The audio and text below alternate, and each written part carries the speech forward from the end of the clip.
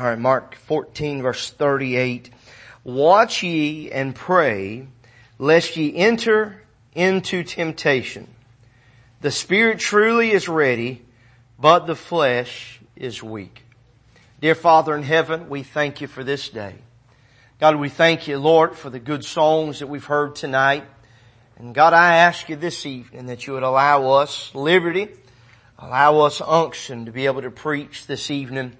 Father, we pray as we deal with this thought of temptation that you'd give us strength in our bodies. Lord, give us strength in our spirit. Lord, allow us to be able to tell your story tonight. Father, we pray that you would bless our folks that are here. Lord, those that can't be here, we pray a special blessing on them. God, but we ask you tonight that you'll do a work in our heart, encourage us and challenge us. Father, we'll praise you. We'll thank you in Jesus' name. Amen. Let me read that verse one more time. It says, watch ye and pray, lest ye enter into temptation. The spirit truly is ready, but the flesh is weak. I want to continue our series of facing our giants, and this tonight is facing the giant of temptation. And we sing the song, I believe it's I'd Rather Have Jesus, and there's a phrase in that song, a lot of times either we don't sing it or we don't know what we're singing, but it says, to be held in sin's dread sway. And I remember back in May we went to the beach, and they had those colored flags up there, and the water was safe to go in, but still keep your eyes open. And there was just a slight undertow. The waves were kind of hard. That's what I think of when I think about this sin's dread sway. It's something that looks fairly peaceful on the surface, but underneath it can grab you and it can drag you under. And so the songwriter had it right in that poetic language. William Shakespeare said, temptation is the fiend at my elbow, the enemy at my elbow. It's very close. It's closer than we would think. It's closer than we want to admit. Oscar Wilde said, I can resist anything except temptation. And doesn't that seem something that any of us can say? Temptation is always there. I had a man tell me one time that when he got saved, he was never tempted to do anything again. And I thought, man, you're a whole lot better than I am. And I hope it worked for him, but that's not been the case for me. I really believe that I've been tempted more since I've been saved than I was before I got saved. And I think the reason is because I was just doing what my flesh knew to do beforehand. I didn't know right from wrong. The Apostle Paul said in Romans chapter number 7 verse 19, for the good that I would, I do not. He says, but the evil which I would not, that I do. Now just to break it down, he said, when I wanted to do good, I didn't do it. I did bad. But when I wanted to stay away from wrong, it seems like I did it. And so, in 2021, if you and I are dealing with this, don't feel too horrible because the Apostle Paul dealt with it at the same time. This giant of temptation, it seems to arrive at all times of the day and all times of the night. It may strike in the middle of the night when the house is quiet, when everything seems calm and cool and collected, but that's when Satan will come into your mind or come into your body with some temptation. It could come in a crowd, but while we may make some attempt to move away from it, one writer said we often leave a forwarding address. When I moved from from Tennessee to Georgia, we had to forward our mail. But even in that forwarding, sometimes they would miss it and they would deliver my mail there, and then it would get to my mom and she would just hold on to it until we got there. Temptation, oftentimes we say, okay, I know there's temptation over there, so I'm going to step away from it, but it's almost as if we tell the temptation where we're going. It catches up to us just like that. There's I get ahead of myself here just a little bit, but preparing a defense against this giant, it's not like going into a sleeping bag. It's not like trying to zip yourself up inside a little cocoon. That's not the way to handle this. We've got to find a way to live a victorious life in a world that's filled with temptation. While no one rather should feel guilty of being tempted, we should understand that we're not alone in this. I told you Paul dealt with this. Jesus himself was tempted of the devil. He was tested. I believe everything that we are tempted to do, Christ Jesus was tempted. The Bible says in Hebrews, it says that we have a high priest that can be touched with the feelings of our infirmities. Why? Because he was tempted in all points like as we are, yet without sin. And so I believe that even in this modern day, temptation is as old as the age. You go back to Genesis 3, Brother David, I believe you said that's your favorite chapter. We preached from there this morning. Genesis 3, that serpent was more subtle than any beast of the field. He was such so that he could catch his prey.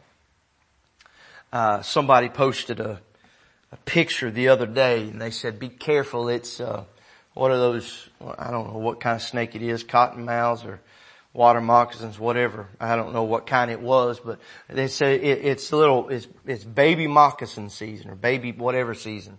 And they look like dead leaves, Miss Barbara. And, I got to walking around that flower bed that I was telling you about. There's dead leaves everywhere. And you better know I was watching for them. If something looked like it was about to move, I was high stepping. If something wouldn't move and I thought it might should, I was stepping. You see, they're subtle. They'll blend in. Some will get over in their coil. They'll just wait for their prey to come. That's what temptation does. Sometimes it's not hitting you in the face. Sometimes it's waiting in a corner somewhere, just waiting for some weakness in your life, and then it'll pounce. Temptation is a continual fork in the road. I was going to look up the poem. I can't remember all of it. Matter of fact, I can't remember, but maybe the first line. 2 roads diverged in the yellow wood. You could tell that one had been beaten down. The other one, less trodden. Temptation is a fork in the road. It's a decision that you have to choose one of 2 ways. It is literally laid out before you. This temptation is laid out before you, and you have to choose whether you're going to go towards that temptation or to go the opposite way. Every single time we have a choice to make. Now, while we would prefer not to have a fork or a choice in the road that leads to destruction, that leads away from God, it's a part of life. And it's a giant for so many people that they can't get over, they can't get around, they cannot escape this temptation in their life. If we were to look in our town, maybe in our pews, I don't know the private life of everyone here, the past life of everyone here, but temptation is everywhere. And there's some folks that they have temptation in such a way that they have to go to a meeting every week to make sure that they're held accountable. And you say, well, should they do that if they were really saved? You're not there. I just want to preface this by saying you're not there. You don't know what they're going through. And I'll be honest with you, if I fell into some wicked sin or some substance abuse, I would hope there'd be some gracious people that would take me under their wing and say, hey, we want to be there to support you. And I think if anybody ought to be that, it ought to be the church. And I'll go one step further. It ought to be a good biblical church that will restore, as Galatians said, such a one, lest ye also be tempted. And so, this temptation is a part of life. So, where do we begin in this giant of temptation? Number one, I'm not going to take a long time tonight. I may just cut it off a little bit, but, number one, we need to understand our enemy. I told you there in Genesis chapter number 3, verse number 1, It says, now the serpent was more subtle than any beast of the field which the Lord God had made. And he said unto the woman, that serpent said unto the woman, yea, hath God said, ye shall not eat of every tree of the garden? Understand our enemy, he is subtle. He's going to ask simple questions. He is going to speak in such a way that will soothe one. I listen to the Bible app that I listen to. It's called Bible.is, Bible.is. And they have different voices for different characters in the Bible. And I almost have to skip over in the first few chapters of Genesis and the first few chapters of Job, because it's Satan talking, and the guy that talks, he sounds evil, he sounds wicked, and it gives me the willies. But that may be a good representation of what we think of Satan. But I wonder if Eve might have found a pleasing voice. I wonder if Eve might have found something that soothed her. This was just a friend in the garden. And he says, yea, hath God said, ye shall not eat of every tree of the garden? Satan, for lack of word, masqueraded as a subtle serpent. He didn't play fair. And if he didn't play fair in the garden, let's not expect him to play fair now. If anything, and I don't know that he can learn, that he can adapt, but if anything, he's found a lot more ways to be subtle. One way that he's found to be subtle is not his fault, it's the church's. Because the church has lowered her standards closer to the standards of the world. So Satan really don't have to work as hard as he did in Genesis chapter 3. Over there, it was Adam, it was Eve, and it was God. And they walked together in the cool of the day, fellowshipping with God. And now we do good to have 20 minutes a day fellowshipping with God. Some would even have less time than that. Satan is able to be more deceitful now, it seems, because so many people are falling away at a larger percentage than they did years ago.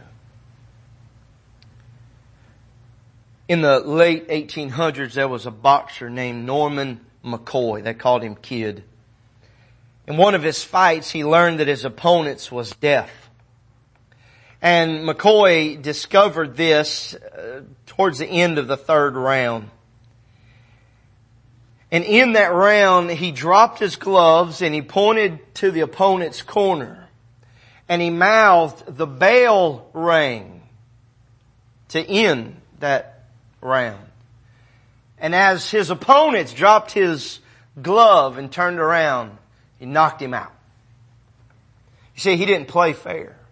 He used his opponent's disadvantages to his own. And Satan too will do that. A lot of times, and I'm being just transparent with you. A lot of times when I finish praying and I close my Bible, that's some of the hardest times. Some of the hardest times for me is when we praise the Lord and say, or we count to 3 and we say, praise the Lord. Some of the hardest times in my life, spiritually, is when everybody's fellowshipping and I've done what I'm supposed to do and Satan comes to attack. It's that temptation. In Matthew chapter number 24 and then in Matthew 10, in chapter 24 he says, Jesus said unto them, take heed that no man deceive you. In Matthew 10 verse number 16 he says, I send you forth as sheep in the midst of wolves. Be ye therefore wise as serpents and harmless as doves. We are in the midst of wolves. Our everyday lives are in the midst of wolves. And we need to be as wise as serpents, that subtle beast of the field, as harmless as doves. But we cannot forget verse number 4 of Matthew 24. Let no man deceive you. I told the men yesterday in our Bible study, had a great Bible study yesterday, had a good time. I told them that if anything is going to help us, if anything is going to guard us, it's going to be putting this in here. And folks, if we can put this in here, when the writer said, I've hidden thy word in my heart.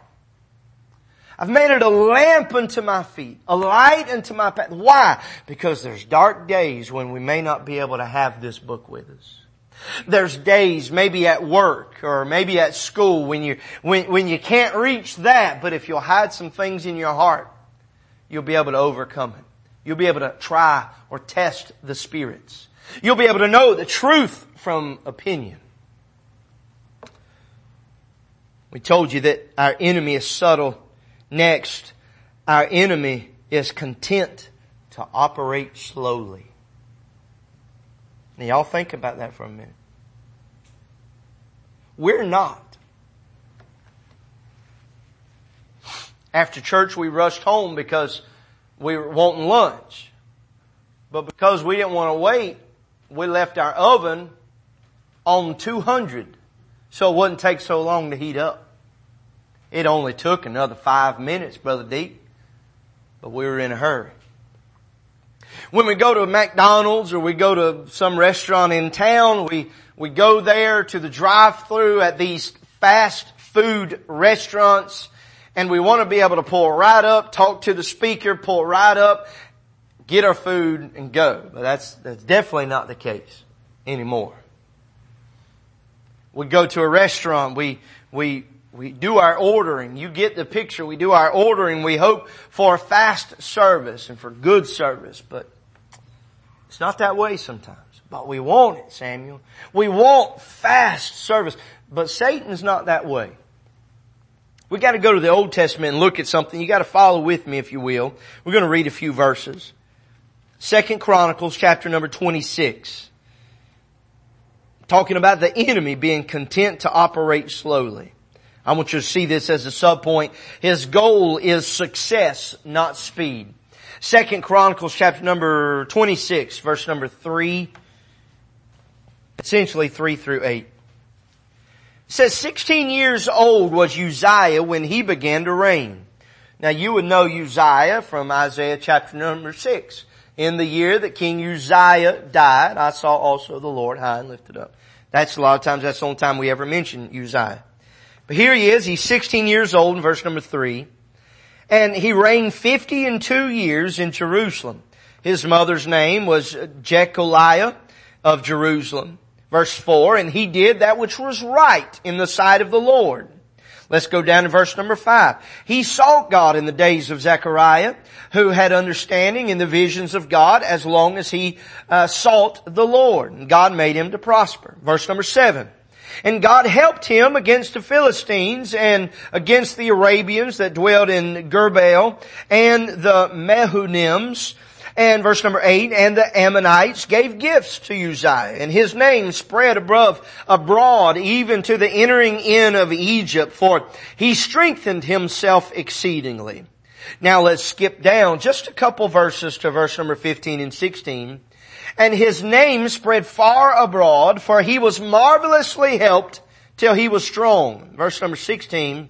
But when he was strong, his heart was lifted up to his destruction, for he transgressed against the Lord.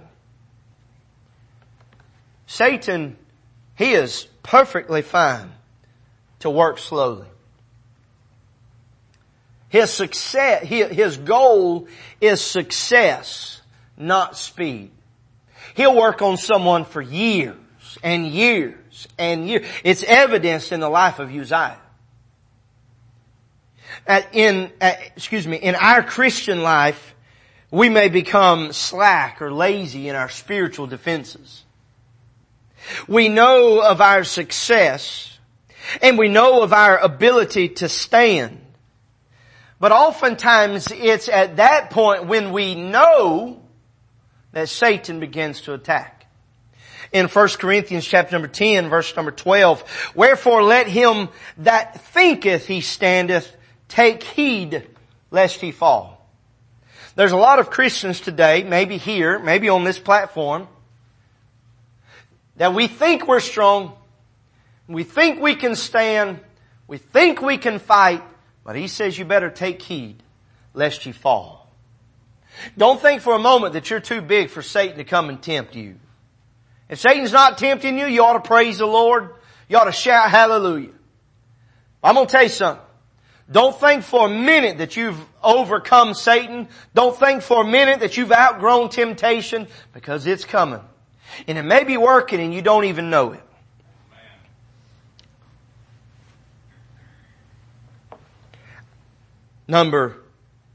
We're still on number 1, but next.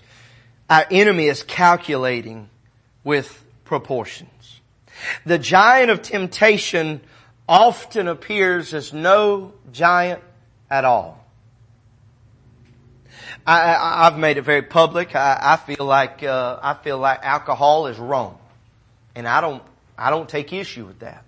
If you disagree with me, that's okay. I'm still going to love you, but I feel like it's wrong. But I'll say this. If someone were to come to me with a drink, Brother David, and say, here, you want some, I don't even know what names of whiskey are, but if you want some whiskey, want some moonshine? No, I don't want none of that mess. Does nothing for me. But now, I don't want to get in anybody's business, but maybe somebody else that has drank in their past, if someone came up to them with a big jar of moonshine or whiskey or something, they might have some temptation. And I can mock at that temptation and say, well, I'm stronger than you. You fell under that temptation. But the whole time somebody may be offering me something that I'm really not tempted by, Brother Buster. Satan over here has got something else. He may be saying, well, I don't want that, but I wouldn't mind having this. Amen. Too often, Satan has already calculated. He's very calculating. He's already calculated exactly what he can do. And he's calculated what he can get away with without you all of a sudden bowing up and saying, God, I need your help. He'll give you just a little bit of temptation here, a little bit of temptation here, until you think, oh yeah, I'm good with this. I'm stronger than this. Next thing you know, he ramps it up just a little bit. Y'all with me tonight? He ramps it up a little bit. And then you get used to that. He ramps it up a little, and before long, you've been overran. And you've fallen under temptation. He spoon feeds us with a little bit of temptation, lest we spew it out of our mouths. Just a little bit at a time. I told you about bottle feeding Ashlyn and poking the hole in, making the hole bigger and about getting choked. Oh, you already know that. Okay. I thought I done threw myself under the bus there for a minute. But I remember when we were, and I hope every parent did this. I hope I'm not the only idiot out there. But we fix the cereal, and we get that little bitty spoon, little cute spoon. And Lori went and bought some spoons the other day, I think just to look how cute they were. And we go up to that little baby. Here comes the plane. Just a little bite at a time. Just a little bite at a time. And it might take them 30 minutes to finish that one little bowl of food. But one bite at a time, they finally finish. That's right.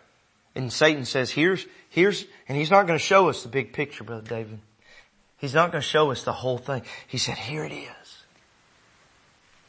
But you don't see that. You just see this one little bite at a time. This one little thing.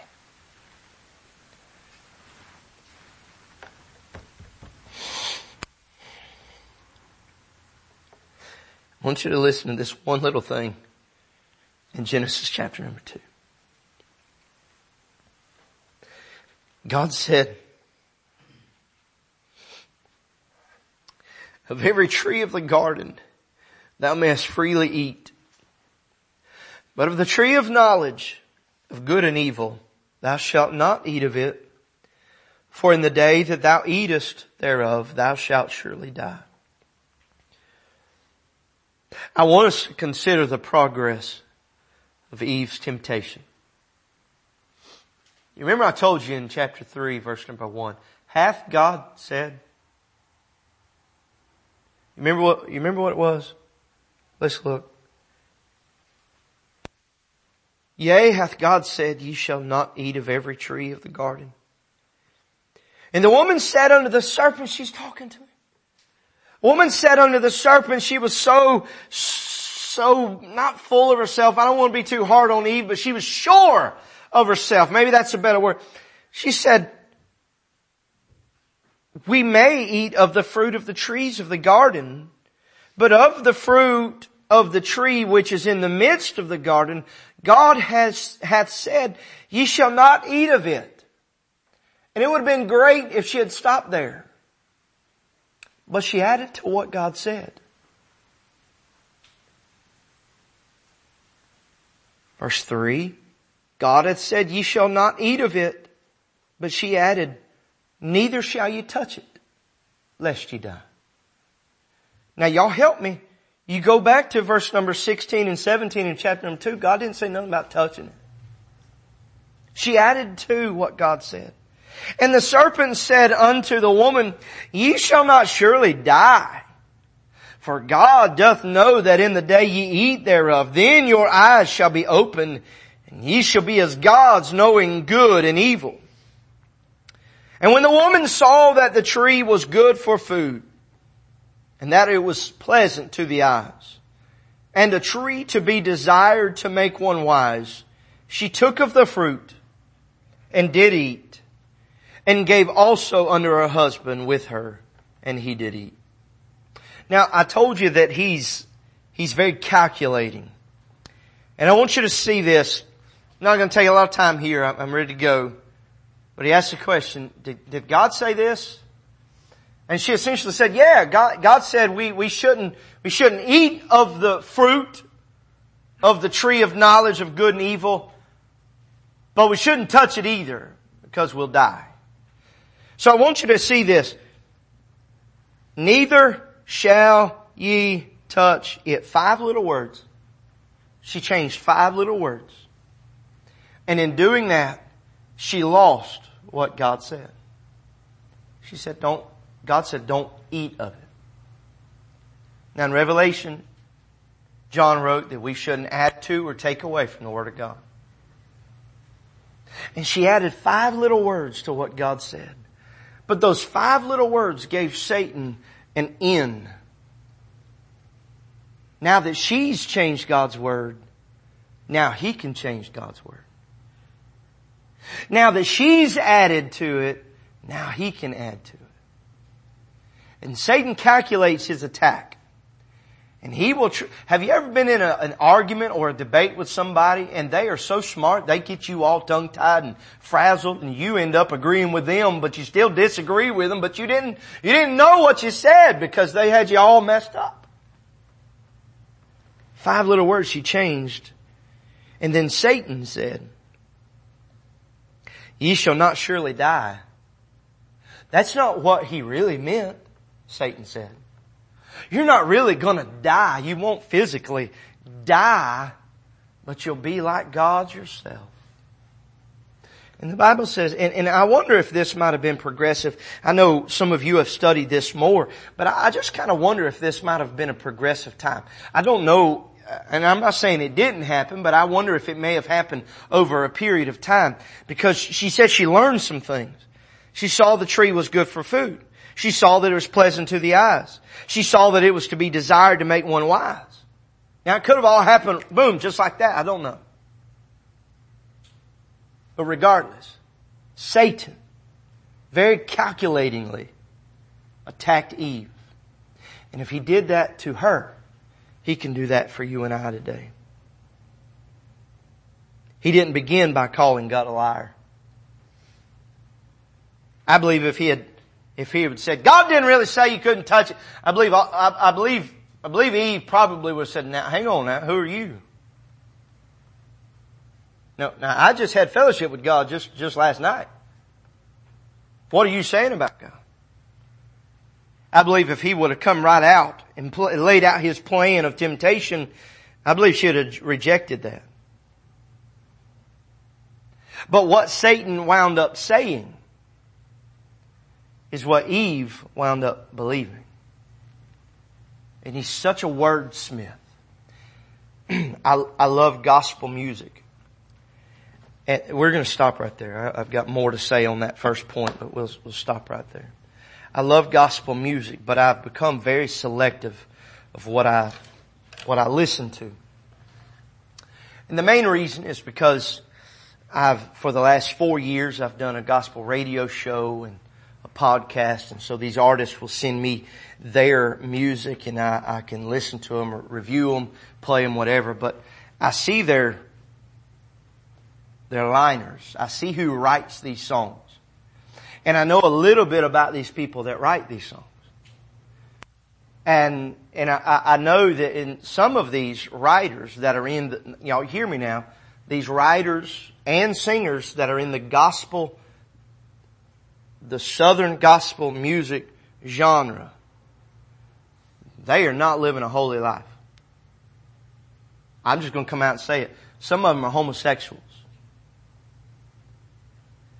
So I listen to these songs, I'm like, man, that's got a good hook in it, that's got some good lyrics in it, this is great, this is wonderful.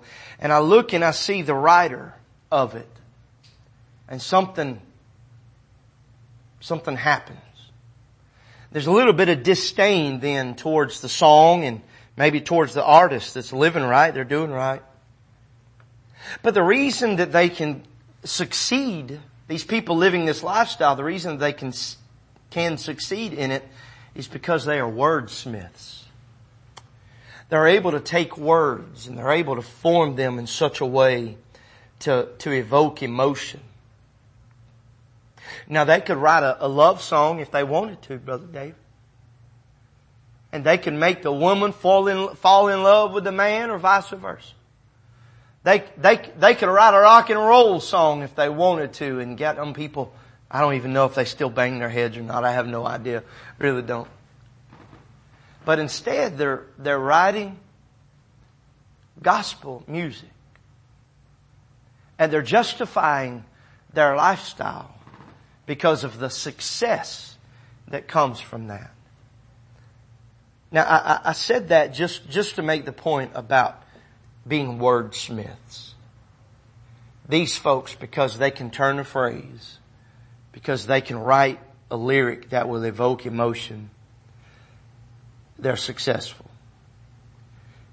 If they can do that, imagine what Satan in his words can do. They can draw one of these young folks. I think Brother Deke mentioned this phrase, the other side of the tracks or the wrong side of the tracks. Very easily by words, making some lifestyle appealing, making some sin appealing. But not only can he attack our young folks, but he can do the same for you and I as older folks. I look online today and I need to just stop. There's a young boy that went to church with us, and I may get in trouble because it's on Facebook Live, but I really don't give two flicks in the wind. This young man, I'm not going to say a whole lot about him, but he decided he'd start a new church. And I knew some of the things that he struggled with. He started a new church. They opened it up today. It's not a church that he grew up in. It's not a church like this. It's a church that's contemporary. It's a church that's progressive. He was on the stage. He was doing his service in a ball cap and holes in his jeans. And I'm not even right now. I'm not even getting on the contemporary style of worship. But what I'm saying is, Satan can make whatever he wants look appealing, and he can make it look like it ought to be church. And in doing so, he can draw us to the other side of this thing. And if we're not careful, we'll allow this giant of Satan, and you won't even know he's messing with you. Or this giant of temptation. Won't even know he's messing with you. And he can draw you into things you never thought possible. Let's stand. Dear God in heaven. Oh God, I pray that you would guard us. I pray, Lord, that you'd guard us from this giant of temptation. God, my heart is heavy tonight.